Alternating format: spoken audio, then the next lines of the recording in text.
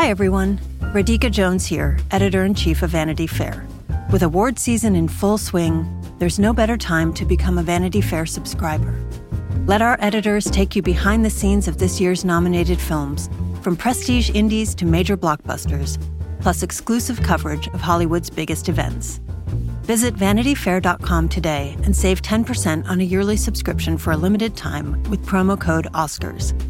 That's VanityFair.com, promo code OSCARS for 10% off a year of insights and access you won't find anywhere else. Subscribe today while this offer lasts through March 31st, 2024.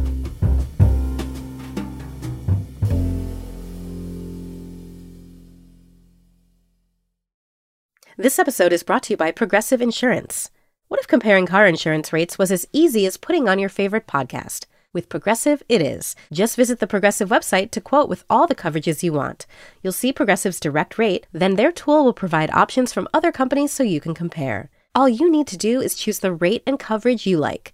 Quote today at Progressive.com to join the over 28 million drivers who trust Progressive. Progressive Casualty Insurance Company and Affiliates. Comparison rates not available in all states or situations. Prices vary based on how you buy.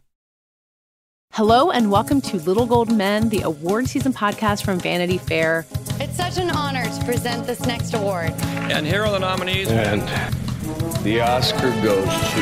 And the Oscar goes to... And I can't deny the fact that you like me. Right now. You like me. I'm the king of the world. There's a mistake. Moonlight, you guys won Best Picture.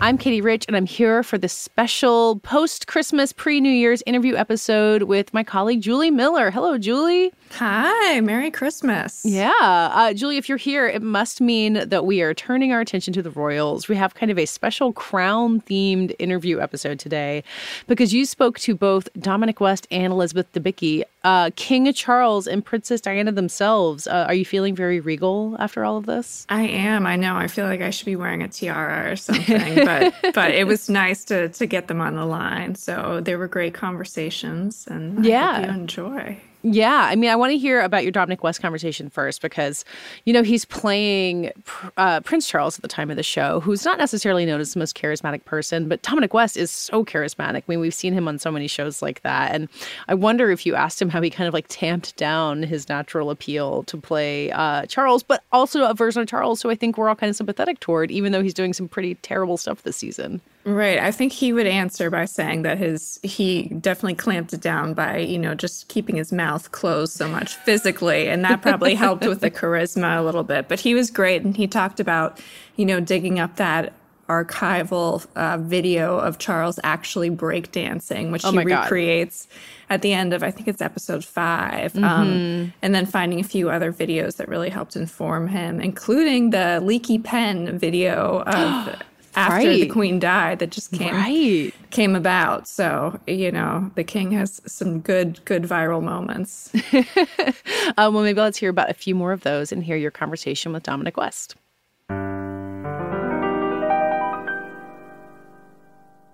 Dominic, thank you so much for taking the time.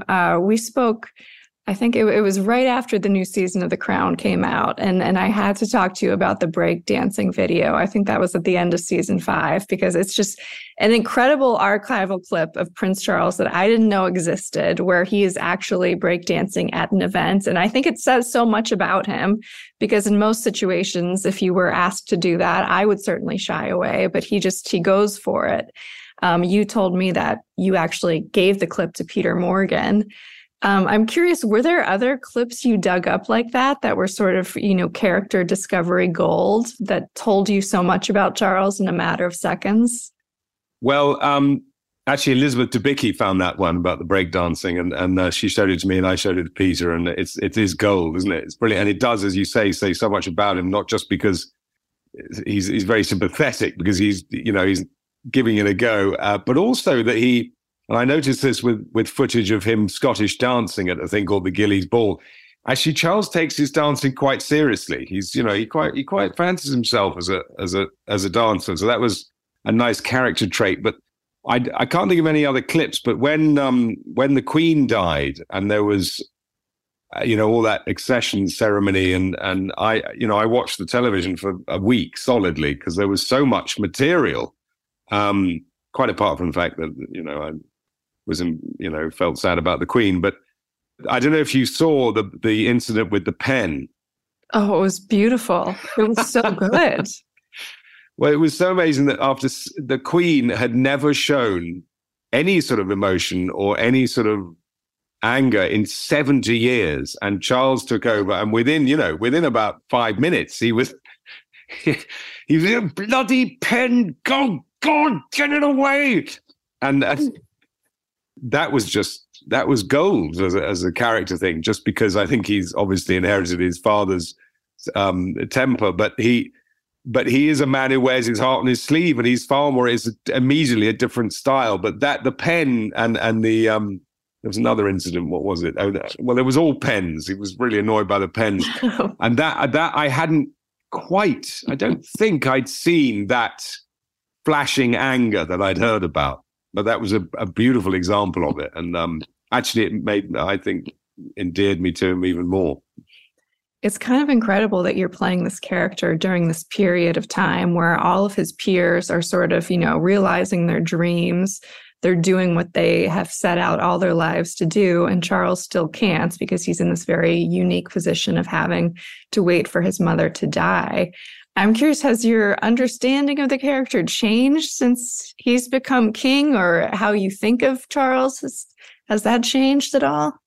I don't know if it's changed, but Peter was very interested in I think exploring that, the man in his prime who's still got to do what his mother tells him, and he hasn't sort of reached his destiny. And we make a big thing of it, I think, in season 5, or certainly in terms of Charles's storyline, that here is a man impatient to realize his destiny and become king. But I don't know, since he became king, we haven't heard a squeak out of him, really. I mean, he's studiously avoided controversy or any sort of political, to the point where he wasn't going to go to COP27, because the prime minister didn't want him to go. And I think it's there's something to be said for him not spending most of his life not as sovereign, not as the monarch, and enabling him to do so much more, particularly in terms of the Prince's Trust and his environmental campaigning, which I suppose he can't really do now as sovereign. So I think I slightly changed my tune on him there, even though it was from a dramatic point of purpose. I think Peter was very interested in this idea of a man impatient or frustrated by not getting the top job in his prime. Do you have plans for the coronation this spring? Oh, I don't know. I think we've just been invited to a friend of mine in Yorkshire who's miles away from everyone, but the Yorkshire are they're quite good at street parties, and so hopefully we'll get some Yorkshire cream teas. So we might go and do that, but other than that, no plans. But it's going to be interesting, because I think it's quite a sort of pared back. I've heard it's a pared back ceremony, which is always a shame. Right. I know you've met a few royals in your lifetime, but since the episodes have come out, have you heard from anyone who's in touch with them or who knows? No, not royals? At all. No, it's highly unlikely I ever will. Who's been the most surprising person you've heard from? Any other actors who've reached out? No, they haven't. No, they haven't actually. No, it's funny. No, I haven't, because I know Josh O'Connor a little bit. I I carried him through the sewers of Paris for about a week once in Belgium, and on Les Miserables. So we got to know each other pretty well.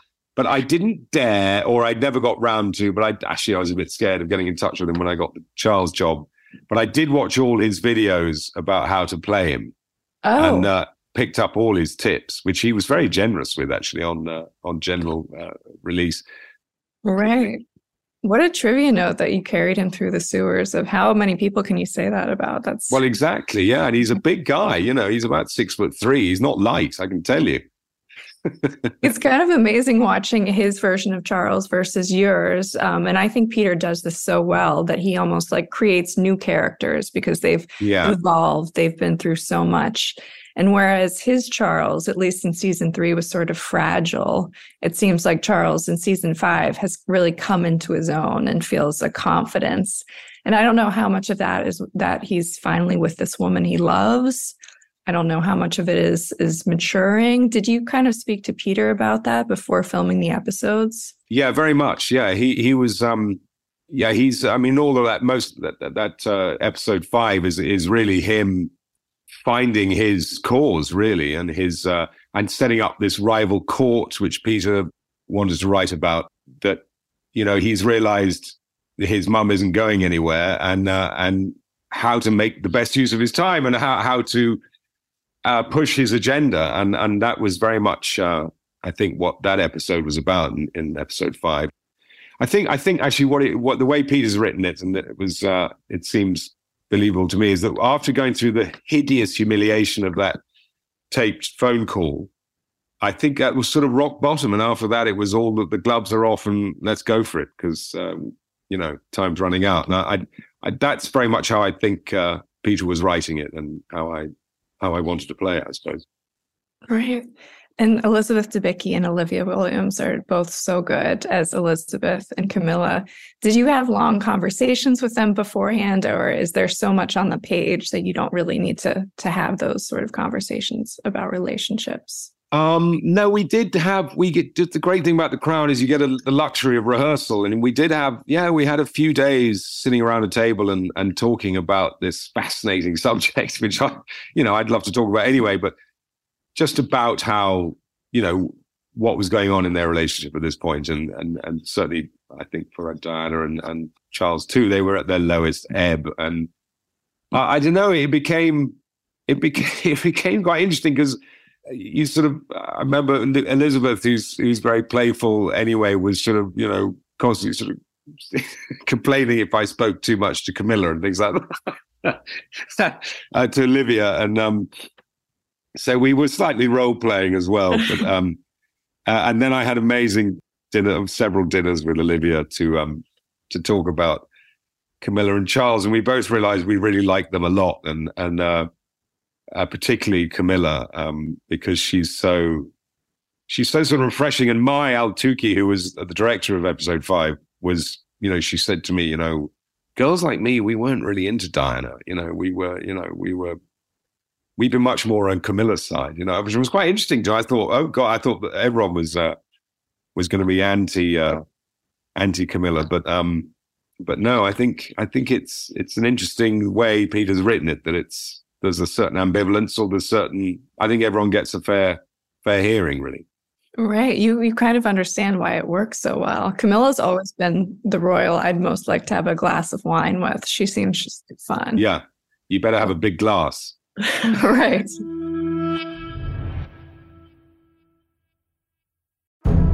Hey everybody, I'm entertainment journalist Drew Taylor. And I'm filmmaker Charles Hood, and we host Light the Fuse, the official Mission Impossible podcast. But right now we're about to launch our first ever universe-expanding miniseries. That's right, get ready for Light the Fuse presents The Directors. We'll speak to filmmakers who have made iconic Paramount movies and get them to open up in a way that only we can. That's right, listen to Light the Fuse presents The Directors, wherever you get your podcasts.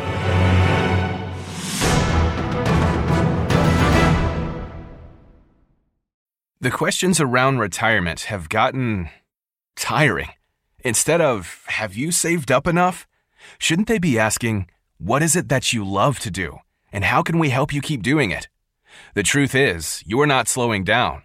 So your retirement plan should be more of an action plan, a hiking plan, a music plan, a sailing plan. The point is, whatever you're passionate about, we can help make sure you never stop. At Lincoln Financial, we have the products to help protect and grow your financial future, so you can keep doing more of what you love. Make your pastimes last a lifetime at lincolnfinancial.com/actionplan. Lincoln Financial Group, marketing name for Lincoln National Corporation and its insurance companies, and broker/dealer affiliate Lincoln Financial Distributors, Inc., copyright 2024, Lincoln National Corporation. I heard Helena Bonham Carter, a coworker of yours on a previous project, convinced you to do the show. Is that right? Yes, I think she did really. Yes, she rang me up and said, "Oh, just do it. Stop being stupid."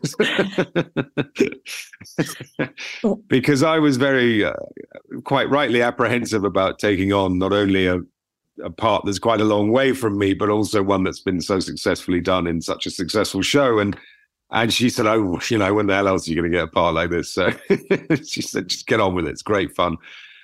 And but then I thought, I shouldn't need to get over myself. And and she was right. She was right. It's been a joy. It's been really fun, and it's great parts with great writers and great people don't come around that much. I'm not in a position to turn stuff like that down.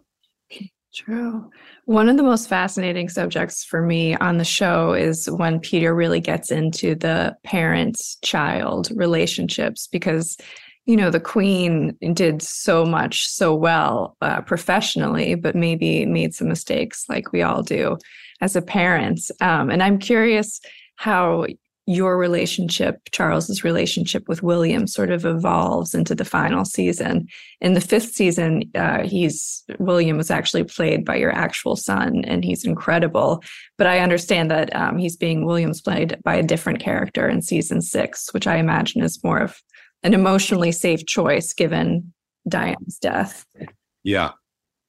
How does it change? I suppose it's interesting. My boy Senan was, if you listen carefully in season 5, he's on the phone to Diana, his mother, and when he's on camera, which is when he was filming it, his voice hadn't broken.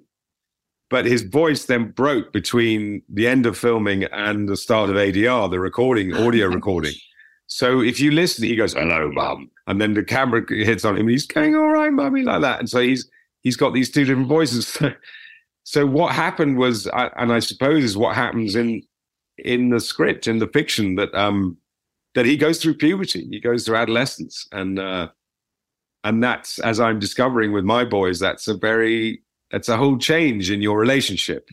They're just a little bit more distant, and they don't need you so much, and and it's tragic, right? And I miss it so much, but that's why I love watching him in The Crown. But he's, and I think that's really what's happening with Charles and William. And I suppose that the death of his mother was, compounded that distance and that sense. I think definitely Peter is bringing out the anger, I think, that William has for his father and against the world, really, because of what happened to his mother, and so he's interested in showing, Charles not getting on. He's not getting on. It's not being easy. It's not easy for him with his sons, and that's very interesting to play, because it's sort of compounds the guilt. When you see pictures of Prince Charles at the time, it's just this intense sadness and intense guilt you feel, or something just heavy, and of course, that's going to be amplified by your children, and I think that's very interesting of Peter to sort of bring that out, because it's a nightmare being a dad when your kids, they're angry with you, or they're not open to you anymore, and you don't have that access, and it's a really interesting thing to explore. I'm especially interested in this new season. Peter Morgan's such a master, but he's already covered this period in history in The Queen. So I'm very curious to see what he does with this period. Were you surprised when you read the scripts? I know there's, so much or little you can say, but I'm curious if you were surprised by his approach to the period. Yeah. I was very interested to know what he'd do, like you. But then, of course, you realize you could write hundreds of films about this period. It was just, you see it in season 5, the Al Fayed angle. I thought that was very interesting. I thought that's such a clever way to look at it from a different angle and a different perspective. I think you said that there might have been a lot misunderstood about Diana, that Peter Morgan might set right between season 5 and season 6. Can you expand on what you were referring to?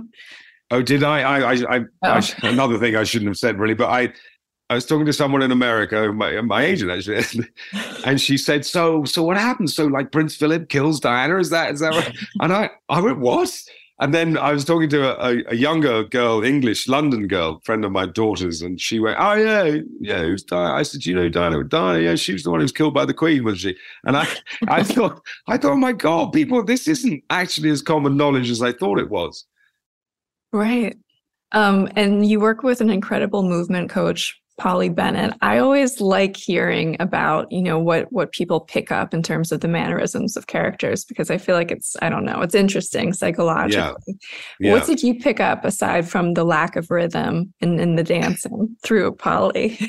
Well, he's got good rhythm when it comes to Scottish dancing. More trad music, he seems a bit better. But the main thing was the tight jaw, and that, I suppose that's the voice. But also once you've got that, sort of tells you tighten the shoulders a bit, and then we got into pointing. I'm always pointing, and he's always pointing, and that sort of helped quite a lot, because you can sort of, he does do sort of this sort of thing, and certainly in a walkabout with a crowd, it's very deliberate. He points to people in order to get a brief connection, so that he can work quite a big crowd, and a lot of people can think, "Oh, I had a personal moment with him there," and he'll look at him and go, "You're here, aren't you? You come far, and you're very good, and he's very funny. Have you met him? He's very funny." He's always doing that. So I found that very useful, but mainly for me, it was containment. It was, I'm a bit all over the place, and take up a lot of space, whereas he's very contained. The elbows are in, and there is just sort of staccato pointing, and that tells you a lot about his confidence, I think. His physical sense of, for instance, shaking hands. He doesn't reach out to shake your hand. He waits for you to come in. Nothing ever has to be reached for. This is someone to whom everything comes. Oh, and so little tips, little stuff like that. I love all that stuff. You're right, and Polly's brilliant at it. Right. And just lastly, will there be more dancing in season 6? There is, yes, there is. Really? There is, yeah. We have Camilla's 50th birthday party. It's sort of 70s disco music, and Camilla and he really get down, and Olivia was hilarious in her sort of speculation as to how Camilla might dance. I mean, it says so much about a character, the way they dance. So it's always an interesting one to explore. And she was doing this dance, and I thought, it's a very distinctive dance. And I sort of thought, I've seen it before, so I realized actually it's Theresa May. Do you remember Theresa May, our Prime Minister? I don't know when she's dancing. I think she comes on to Dancing Queen or something, and it's this sort of awful things she does. And Olivia had it down so well. And it's maybe being a bit unfair on Camilla to compare her to Theresa May's dancing, but it was unbelievably funny to watch. And I with Charles, he's I don't know what he's doing. Oh my gosh, anyway, I can't wait to see it. Yeah, we had a lot of fun with that. That was really funny, because so often on this show, or quite a bit on this show, you do get a moment where you look around and everyone's dressed as a very famous royal person, and you do something that you're in pantomime. That's amazing. She looks so like the Queen over there when Imelda's there. Anyway, so there are countless times where you do get a real sense of the ridiculous, and that the dancing is definitely one of them.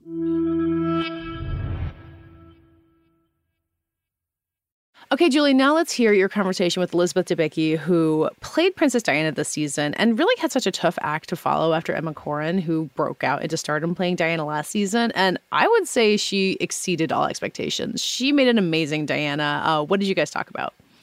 We talked about, she did make an amazing Diana, but the difficulty was making an amazing Diana during such a hard, difficult time of her life. So we talked a lot about, tapping into that isolation. We also talked about Charles breakdancing, that video, which she takes great pride in, because she let it be known that she was actually the one who informed Peter Morgan of the video, and she was determined to get it into the series somehow, and she found a way, so we can thank her for that. Yeah, what a gift she gave us. Really did. Really did. Well, maybe you guys will talk about something other than breakdancing. I have a feeling. So let's hear your conversation with Elizabeth Debicki.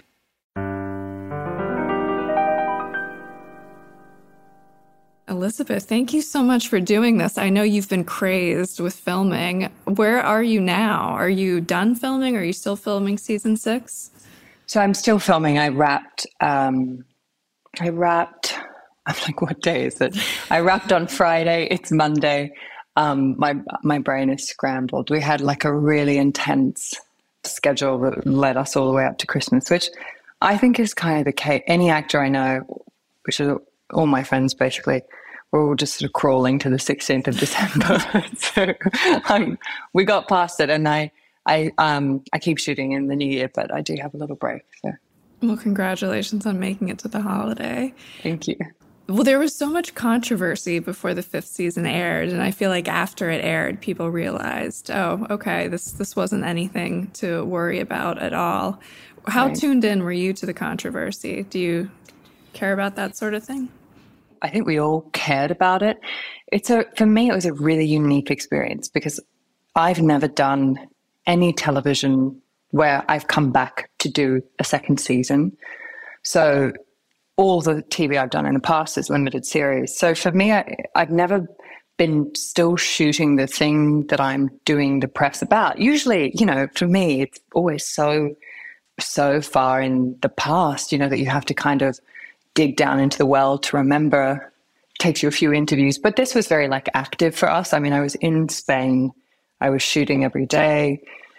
And then, of course, the press starts to roll in. So, and by that, I mean, every now and then, could you do an interview?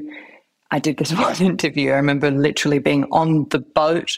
We have this enormous yacht, and I'm walking around the deck trying to find reception because they need to print the thing tomorrow. And so it became this interesting kind of split part of the brain, really, because you need to be able to speak about it. And it's because of the air quote controversy around this season, we became very aware that we needed to be careful about what we were saying because we all care so much about this show, obviously. And being on the inside of it, I think it took us by some surprise because perhaps we have this kind of understanding that what we're doing is clearly a drama, and it's a drama that is an interpretation of historical events. And so the structure of the show, my understanding as an audience and then my understanding in doing it is always that you sort of hang the drama on these pegs of reality, but then Peter's imagining the conversations that we never get to hear. So when suddenly I sort of learned that, these conversations are happening back in England, where it's becoming quite heated about the disclaimer sort of conversation that really lit up, and then the other conversations, I suppose, they are interesting conversations to have about retelling and history and who has the right to do that and what is or isn't off limits. But it also becomes a very interesting conversation, which I don't really care to have today, about censorship and about, what that really means. Because if we cut off at a certain point, what are we left with as artists as well? So but at the same time, I was able to stem back from it and also really understand what was happening. The different points of view made sense to me. And it's obviously very, very personal to the people it's personal to. And it's also a different stage of the Crown's retelling of history, which is very alive in people's memories, and they have a lot of ownership over it. So I understand why it sprung up the way it did. Right. Well, in much lighter subject matter, one of my favorite things about The Crown is how Peter Morgan intersperses these moments with all the dramatic interpretations.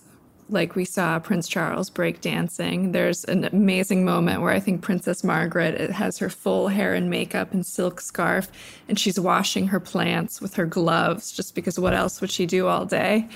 Mm-hmm.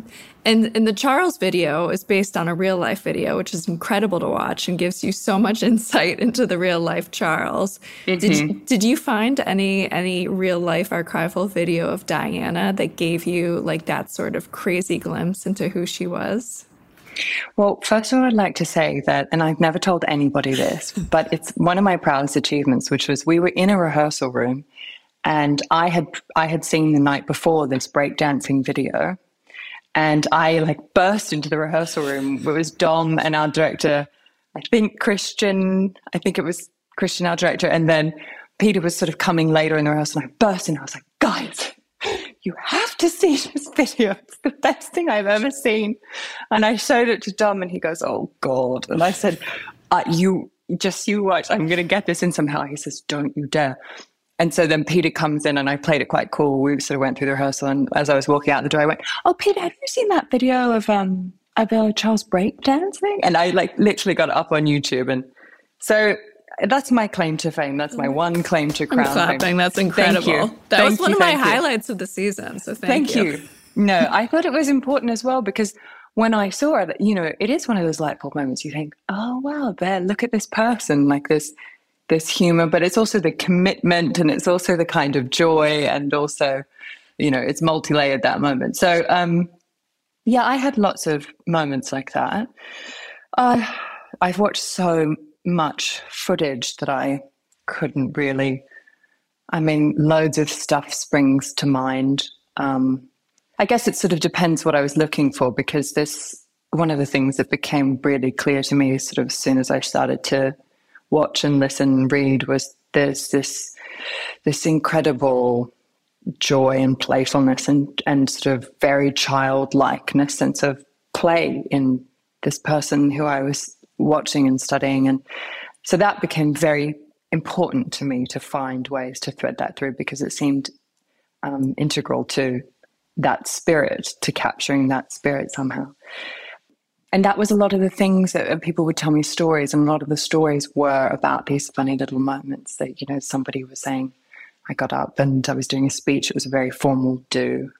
And she was sitting next to me the whole time I was doing a speech. She was sort of pinching my bottom to see if I would react. And so it's all that, and I think I always adored the moments, because the royal family always sort of have to greet, when they come to a film premiere, they always greet the lineup of actors. And there's all these gorgeous things. Like there's the Rowan Atkinson one, or there's these moments where that spirit bursts out. And so those things. And I think one of the ones I adored was, I believe she was in New York, and Princess Diana was receiving an award. It might have been, there's two events and I sort of mix them up, but I think it was a humanitarian award, maybe 95 or 96 or something like that. And she's sort of receiving this award, and she looks incredibly glamorous and calm, and she's saying her speech about children and what they need, and, how we can sort of, as a society, care for our children. And there's this sort of heckler in the background and this person yells very loudly across the auditorium, where are your children?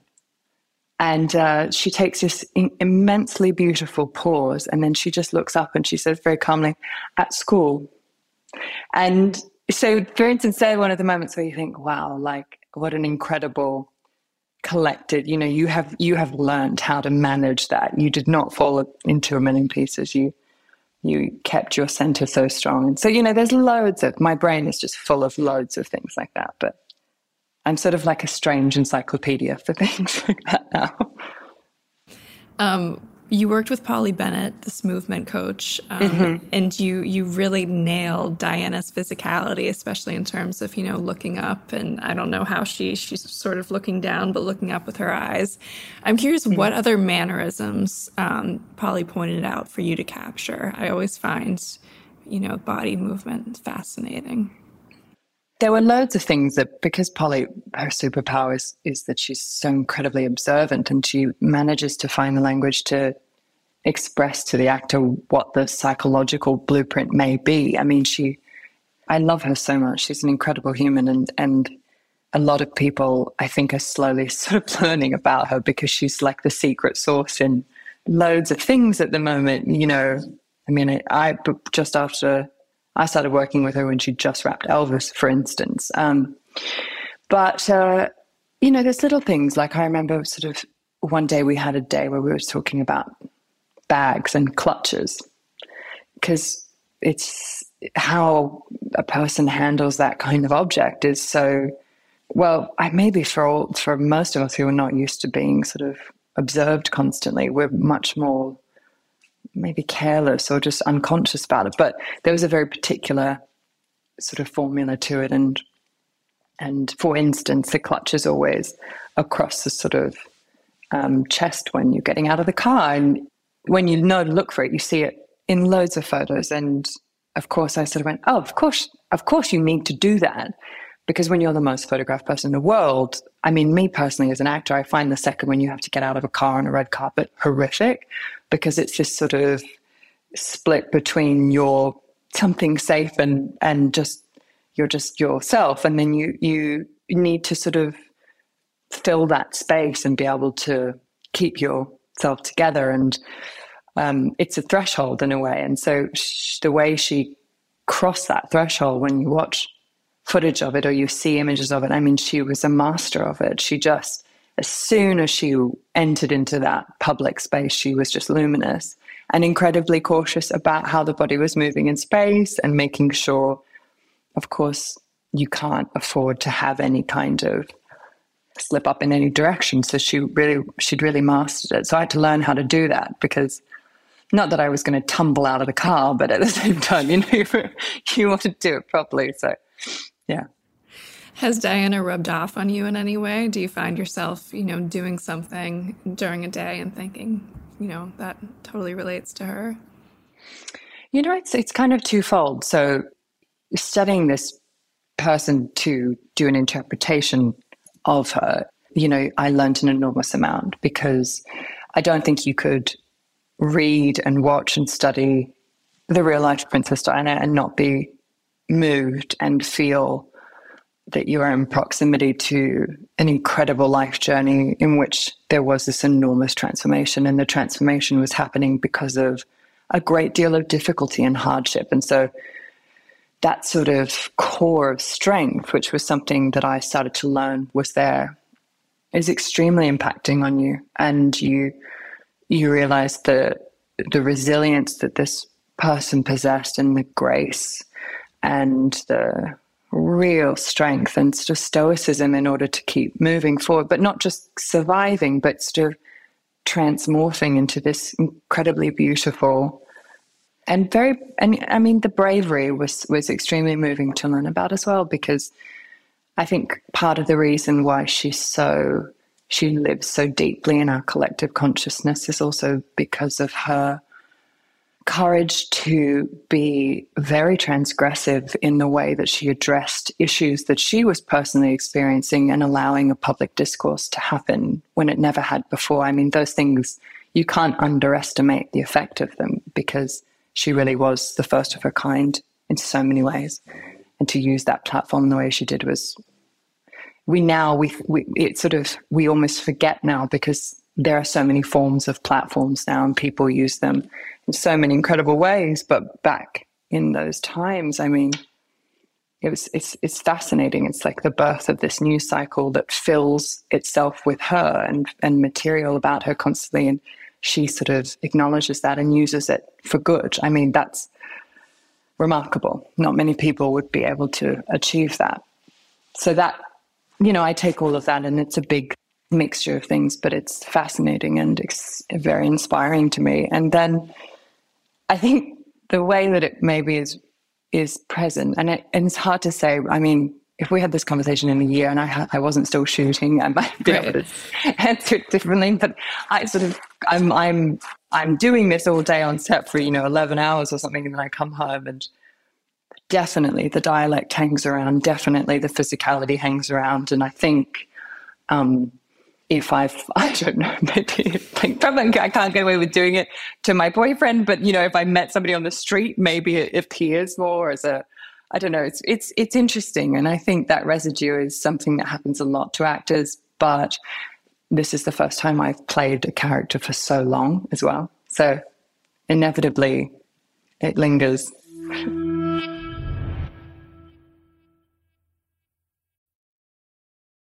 Season 5 is such a lonely place for Diana, and we do see moments of that brightness and playfulness, especially with her sons. But does that carry on with you when you get home from set as well? Do you have to sort of stay in that dark place because she's in such a unique position, you know, as the most photographed, most followed woman in the world. I'm curious about tapping into that. I would say last year it was really difficult for me, the actor behind it, because, I mean, speaking of residue, there's no way that you can enter into those places and sort of spend the day there, really, and weeks there. I think that, you know, in the press I've done for this, some of the questions sort of often are what's something that surprised you, or what didn't you know? And I suppose, given it, you know, it's an interpretation. This is Peter's interpretation of this period of her life, and we're not to know how those hours at home were spent or not spent, and this is our interpretation of it. But I think there's a lot of evidence to point towards the fact that it was an extremely isolating period of time for this person, and that dichotomy between public facing and then the intimate experience of celebrity. I mean, I feel like celebrity is even slightly reductive for this person because they occupied so many different spheres of public, or whatever you would say, like public forums, I guess. Or at least the roles there were so many layers of that role. But that did surprise me, the depth of it. And I suppose it makes a lot of sense because privacy is something that we all need. It should be something that we all have the right to. And I think a very complicated relationship with the media and the way that they just consistently transgressed those boundaries were extremely difficult. And how could it not be, you know? And so what do you do? I suppose you sort of just find a way to hide and try and sort of cultivate the things we all need, like moments of peace and friendships and things, you know, relationships and things we need in order to feel safe and normal, or whatever it is, you know. So that was it was a deeply sad kind of place to dwell in as an actor, and I suppose I lived in it so much that I didn't really always notice it, but then I would notice it I would notice it on set when I'd have like my kids back. I was like, these kids are the most gorgeous kids ever, but they'd come back and there was this terrifying woman being like, oh, you're back, I've missed you. They're like, hi, you know, they've had like a whole life. They go to school. They're just a bit like, oh, we're back on set again, you know, and I'm like, come here. Then I realized like, wow, okay, it's been a long week for you. You're so happy to have the kids and their Nintendos back, you know. So that's really when I would feel it. And I would also miss the other actors a lot, the royal family actors, because I wouldn't see them very often. So I'd sort of desperately have long chats in between trailers, sort of just trying to fill in on what's happening in the other world of The Crown in a way. So yeah, it was difficult, but you learn a lot also in that place about resilience, I guess, and yeah. We don't have to talk about it if you're not comfortable, but in the subject of privacy, Harry recently made this docuseries for Netflix about sort of continuing Diana's legacy in trying to have privacy and sort of separate himself from the media. Have you paid attention? Have you watched the docuseries? Have you paid attention to those headlines?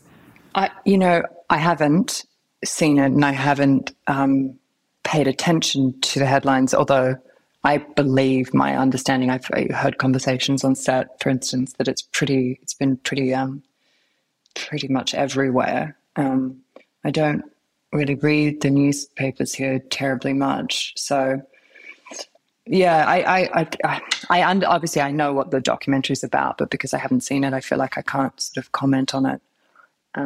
But I probably will watch it. I think I've heard from people that it's also a conversation, like you just said, about the media here and its effect and the sort of transaction between that royal space that, you know, I think someone sort of said like the space to fill within the media presence fodder, and that it needs to be filled with royal news, and how difficult that transaction has obviously been for them. But I haven't seen it. So yeah. You're focused on your interpretation of Diana. Did you speak to Kristen Stewart or Emma Corrin or Naomi Watts or any of the other actors who've attempted to play her, who have played her?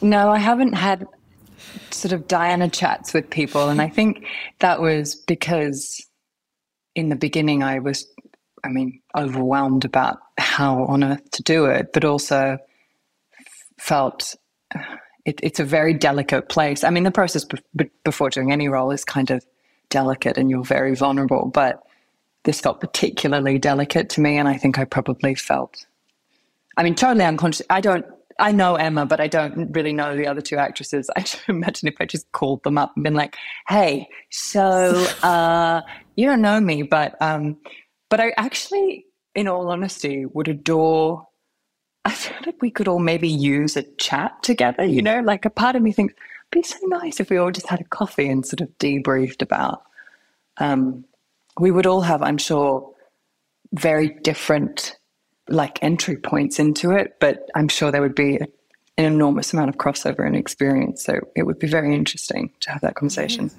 Yeah. Dinner of Dianas. I would love that. Did you hear from anyone after the show aired that knew Diana? In fact, I did, yes, which was unexpected.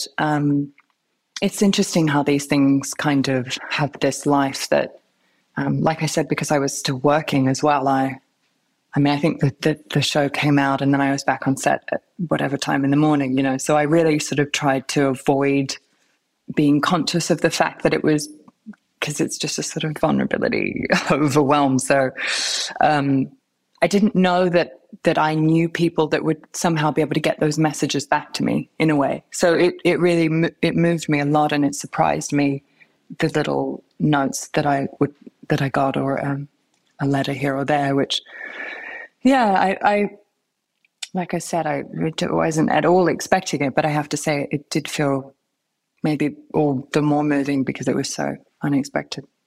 So, yeah. Can you say what those any of the messages were? I spoke to Andrew Morton, Diana's biographer, who said it was just a haunting portrayal because he felt like Diana was back in the room. Were they sort of to that note or tone?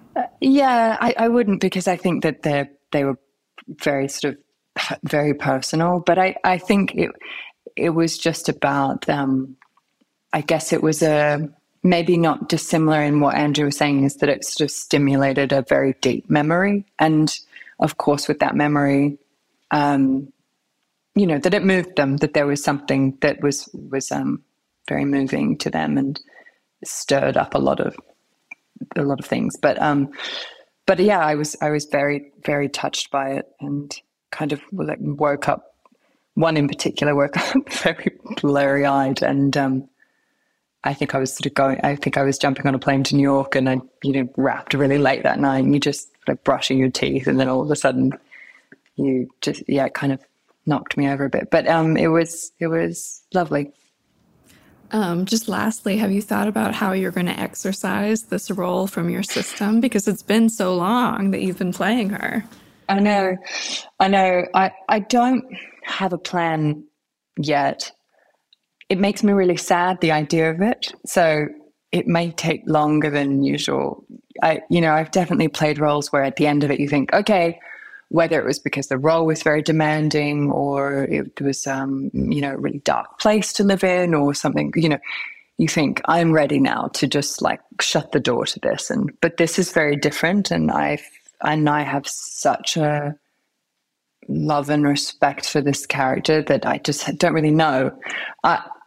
I keep saying to people, well, I'll keep the good bits. I'm not letting go of those bits. They're precious, and those bits I'll keep. So I'm not really sure what the exit looks like, but I think probably just time, really. And I think I'll also really miss working with these people on this job as well. It's really cliche, but they become just so important to you. And we wrapped for Christmas, and I tried to say a speech to the crew, and mind you, it had been quite an emotional scene, but I'm just so embarrassing. All these lovely men and women standing there, and camera crew, and I sort of went, I'm not going to cry, but I just want to say thank you for it. I was like, oh my God.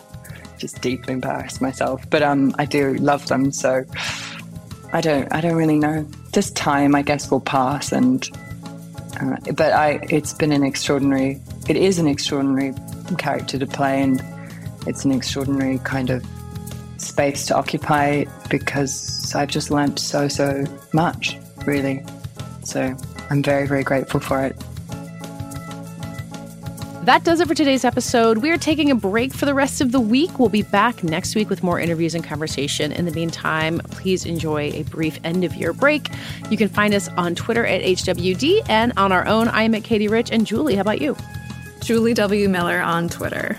And also, we should say that Julie did incredible coverage of The Crown.